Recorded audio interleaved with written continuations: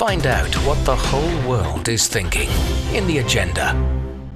Hello and welcome to The Agenda. I'm Stephen Cole. Counting down to catastrophe, while the conflict in Ukraine could have a devastating impact on global hunger.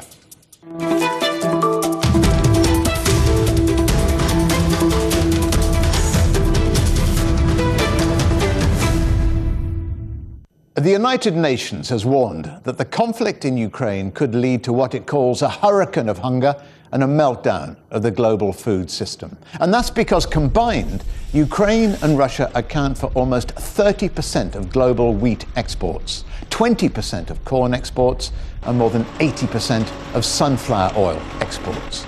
With ports and shipping routes closed, corn that was harvested last year in Ukraine can't travel anywhere. And there's genuine concern that when this year's crop is ready in July, there won't be enough labour or fuel to run the combine harvesters. Here's how one Ukrainian farmer put it.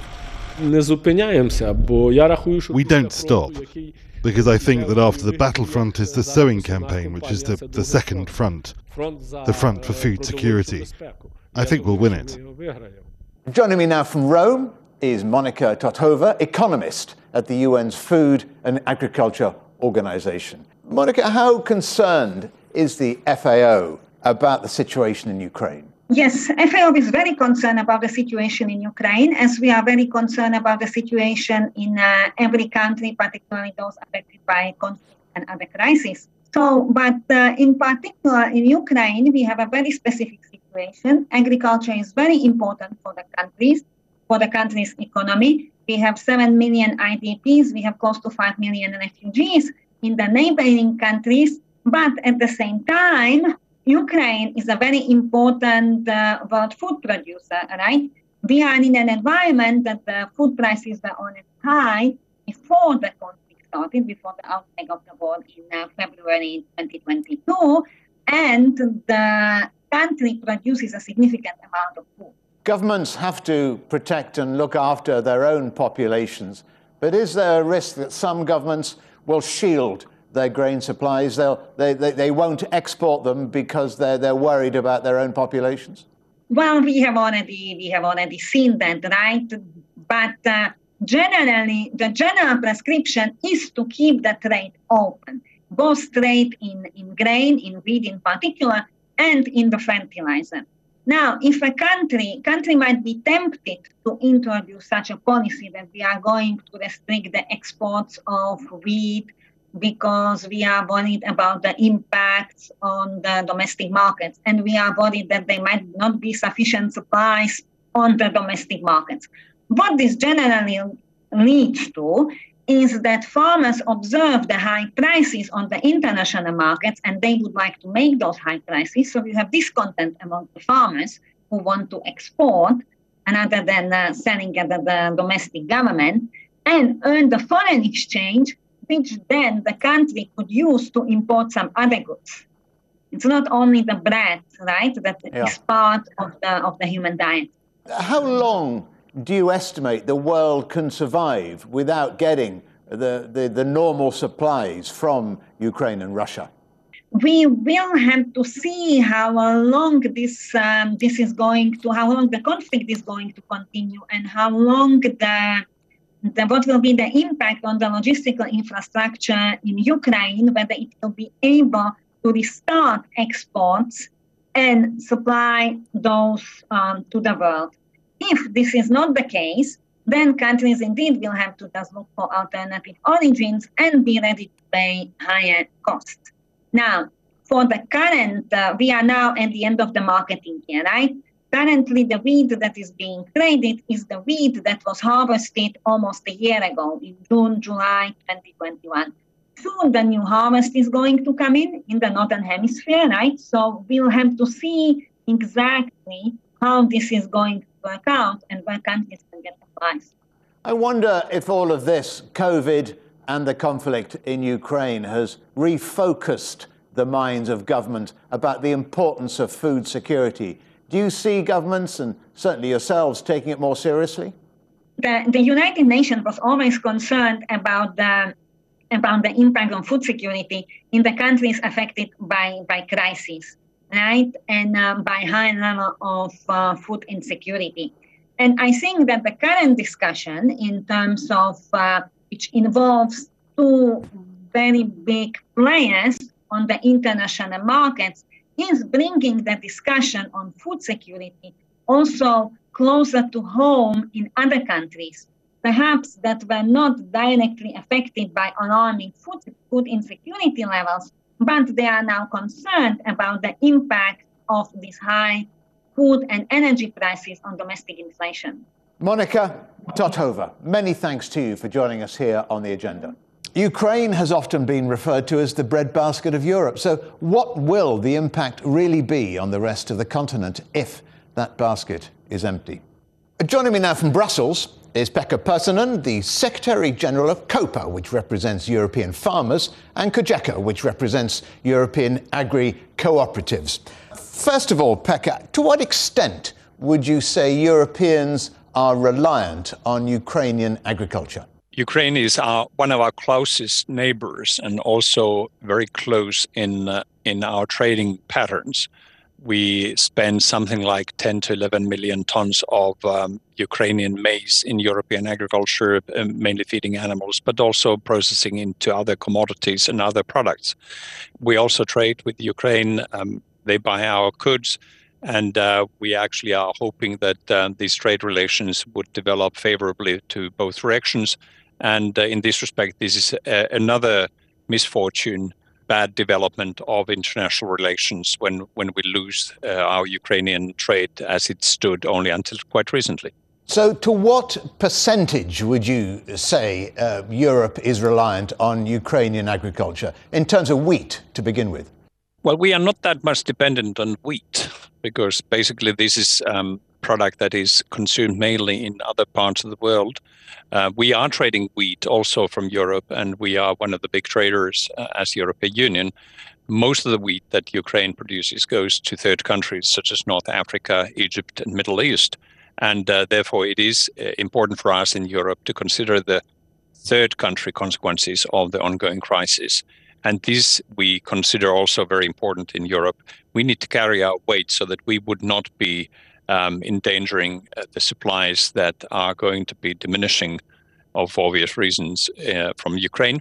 And therefore, European Union must put up an act to make sure that we have stable supplies of food, agricultural commodities to the market.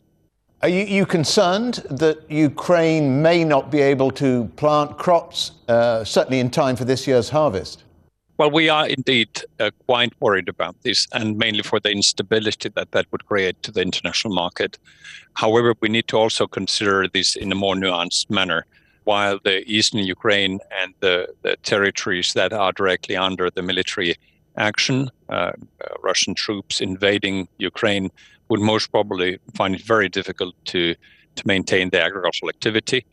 But then in the western part, in the central part of Ukraine, and especially the closer to the EU borders, we still have some margin of maneuver, and especially when it comes to reallocation of Ukrainian own production plants and their resourcing, especially partly from maize to wheat, and especially underlining the importance of vegetable production, which is substantial also in Ukrainian agriculture.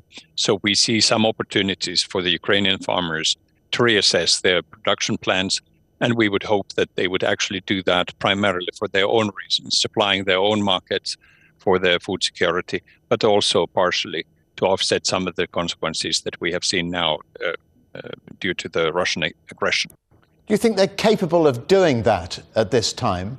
Well, farmers all over the place, and not only Ukraine, but also globally speaking, are quite resilient people when it comes to reorganizing themselves. We have reason to believe that they do not have full set of inputs, but this is the same also here in European Union and European Union farmers. We do not have the full volume of fertilizers. We have very high prices of fertilizers. We have very high prices of fuel. Also in Ukraine, they have lost a big part of their inputs, especially diesel fuel has been taken over by the military.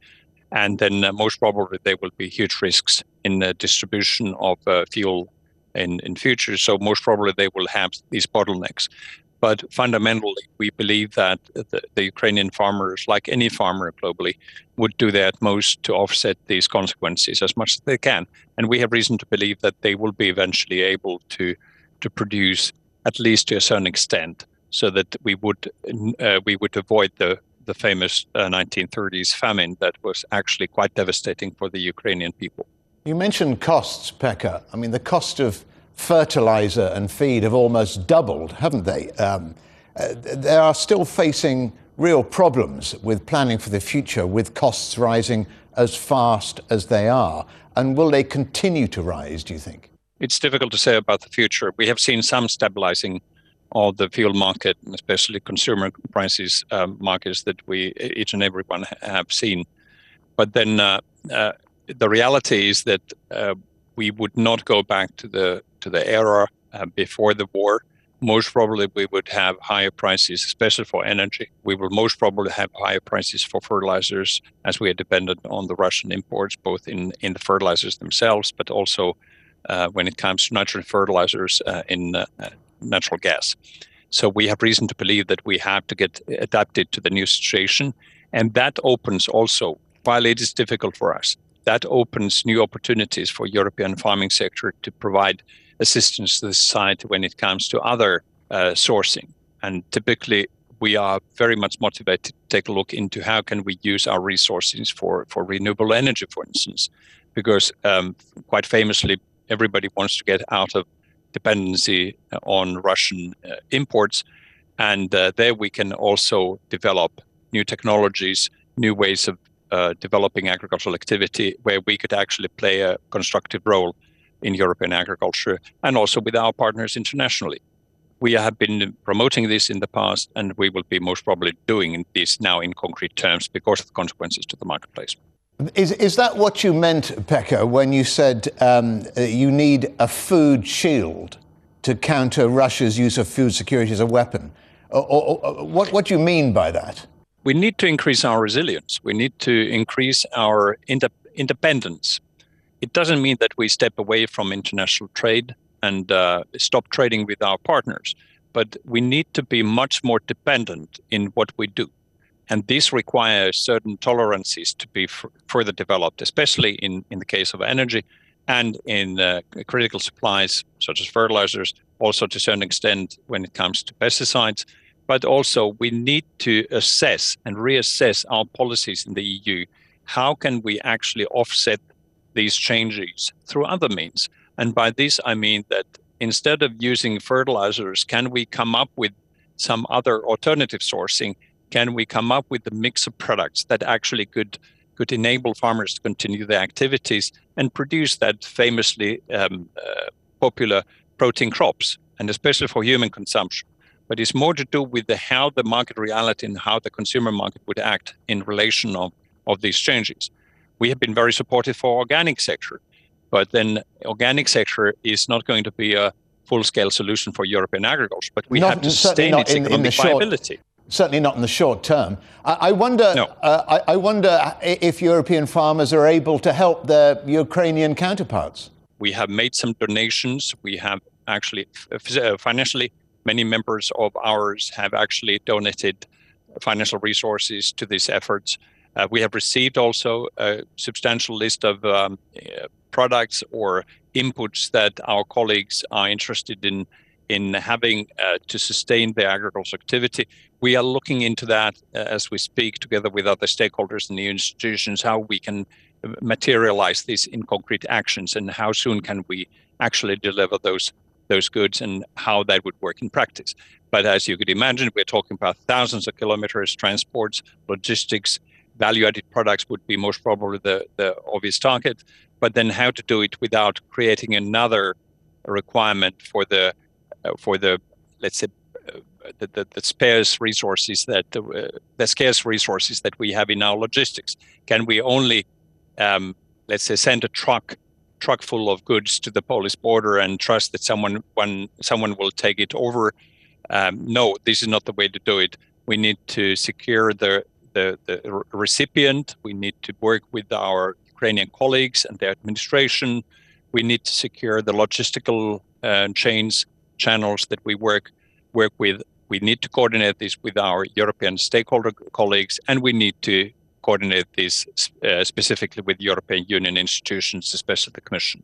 So the work is ongoing, and to a big part of that would be very concrete. As we all know, food and agriculture supply chains have been severely impacted because of COVID.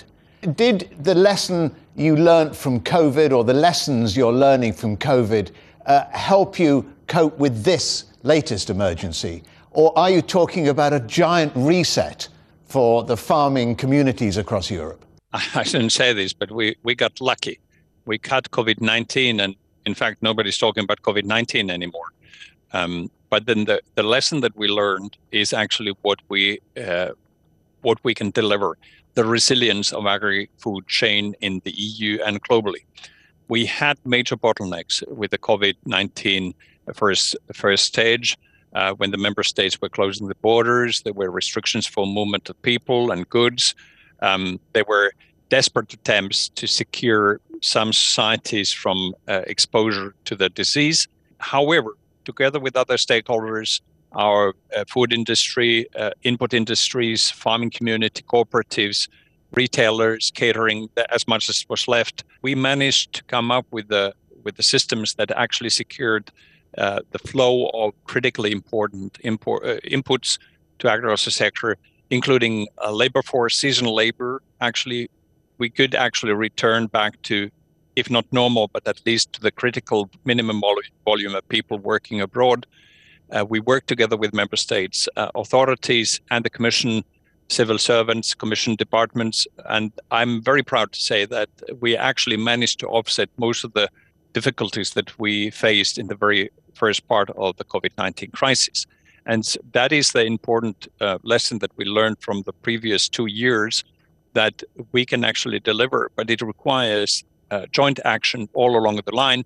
And this is where we actually proved to be good at. Pekka Pärssinen, many thanks to you for joining us here on The Agenda. It's such a pleasure. Still to come here on The Agenda, a global problem, why the conflict in Ukraine could lead to famine in Africa. Find out what the whole world is thinking in The Agenda. Welcome back to The Agenda. As we've heard, the conflict in Ukraine is having a truly global impact on food supplies. And that's only adding existing food security issues in Africa, where COVID, local conflicts, and climate change had already left millions across the continent at risk of famine. Joining me now from Nairobi is Professor Ruth Onyango, Editor-in-Chief of the African Journal of Food, Agriculture, Nutrition and Development. Professor, how is the conflict in Ukraine affecting food supplies in Africa? It's very interesting that the Russia-Ukraine conflict started, and none of us could ever imagine that it would impact the continent. And, it is so far away, but as we know, global trade and interconnectedness, and clearly those of us who follow these issues knew that sooner or later something would happen. And what I'm seeing now that is devastating us is that food prices are going up. And especially for those who depend on bought food, not their own food. That already was a bad situation given climate change and given the corona crisis. And so we are seeing that oils, for example, are going up in price. Bread, wheat products are going up in price. And many consumers are asking, what does that war have to do with us? Don't we produce wheat in Kenya, for example? And then you begin to realize that we import a lot of wheat and we import a lot of vegetable oil, which we use to blend into other foods, which we use as lubricants, which we use in cosmetics, and which we use in many, many essential products. And that's how now that conflict, as it goes on, people are not producing, trade has been affected, the embargo is on, and so clearly things are likely to get worse for us here, especially in the Horn of Africa. Ruth, if the price of the basics, the staples are going up, and you mentioned oil, you mentioned bread, what impact is that having on people? Huge impact, Stephen. We've always known that way before Corona, we knew that climate change was there, a drought would come at certain times, but now it's even worse. Farmers don't know when to plant, and what they plant is what they feed into the cities as well. So it's like everybody is actually affected. Now we then came Corona, and then we are beginning to try and recover economically from the Corona effects. And that has bringing businesses up, getting our tourism, especially in Kenya and in the Horn of Africa, going. And that is not possible anymore because now we have a war. And so it's really having impact on everybody. A small hand-to-mouth, earners are having a hard time. But it also means those who earn anything at all, the African way of sharing what we have, it means that even all of us are affected because we have to share. We cannot allow anyone to starve. We have relatives who have no income, and this is both in the rural areas, in the cities as well. So, it's really, the poverty level is really gone up. People don't have jobs. And people are really, really struggling. And you can even find people telling you, just send me some food, some money for just food. I can't feed my family. And so, government can try to do what it can. The donor community, a lot of it now with its focus on the Russia-Ukraine issue. And it means that for Africa, we really have to look internally and to see how we can help each other. Are some parts of the continent worse affected than others? Clearly there would be, Stephen. There would be, because the Horn of Africa is always a trouble spot when it comes to food security, hunger and malnutrition. And just given, some of the data that is coming out from some of the international NGOs is that where we have drought, animals are dying, already. Already those are fragile areas. And if they are fragile, it means that what is happening elsewhere, people not having enough to share, is actually affecting them. So the Horn of Africa is usually a very difficult area. But then we also have some parts of Africa who depend a lot on wheat. We may not eat as much bread in Kenya as other areas, but we do. We depend on it a lot, increasingly now we're having to eat bread just like everyone else does. So we are being affected. So it's already the fragile areas, who are being affected even much, much more than others. Professor Ruth Onyango, many thanks for joining us here on The Agenda. Thank you, Stephen. Thank you, Stephen. The conflict in Ukraine delivered an immediate shock to global energy markets. Now the planet is facing a deeper crisis, a shortage of food. The United Nations has stated the crisis in Ukraine could lead to a hurricane of hunger and a meltdown of the global food system. And that's because a crucial portion of the world's wheat, corn and barley is now trapped in Russia and Ukraine, while an even larger portion of the world's fertilizers is stuck in Russia and Belarus. The result is that global food and fertilizer prices are soaring. Since the Russian military operation began, wheat prices have increased by 21%, barley by 33%, and some fertilizers by 40%. Food may make up a modest share of household budgets in the rich world, but it accounts for more than 20% of consumer spending across most of the emerging world, and about 40% in sub-Saharan Africa. Prices had already risen substantially over the past couple of years, owing to interruptions to production and extreme weather. According to the UN, global food prices in real terms approached an all-time high in February. They'll have only gone up further since.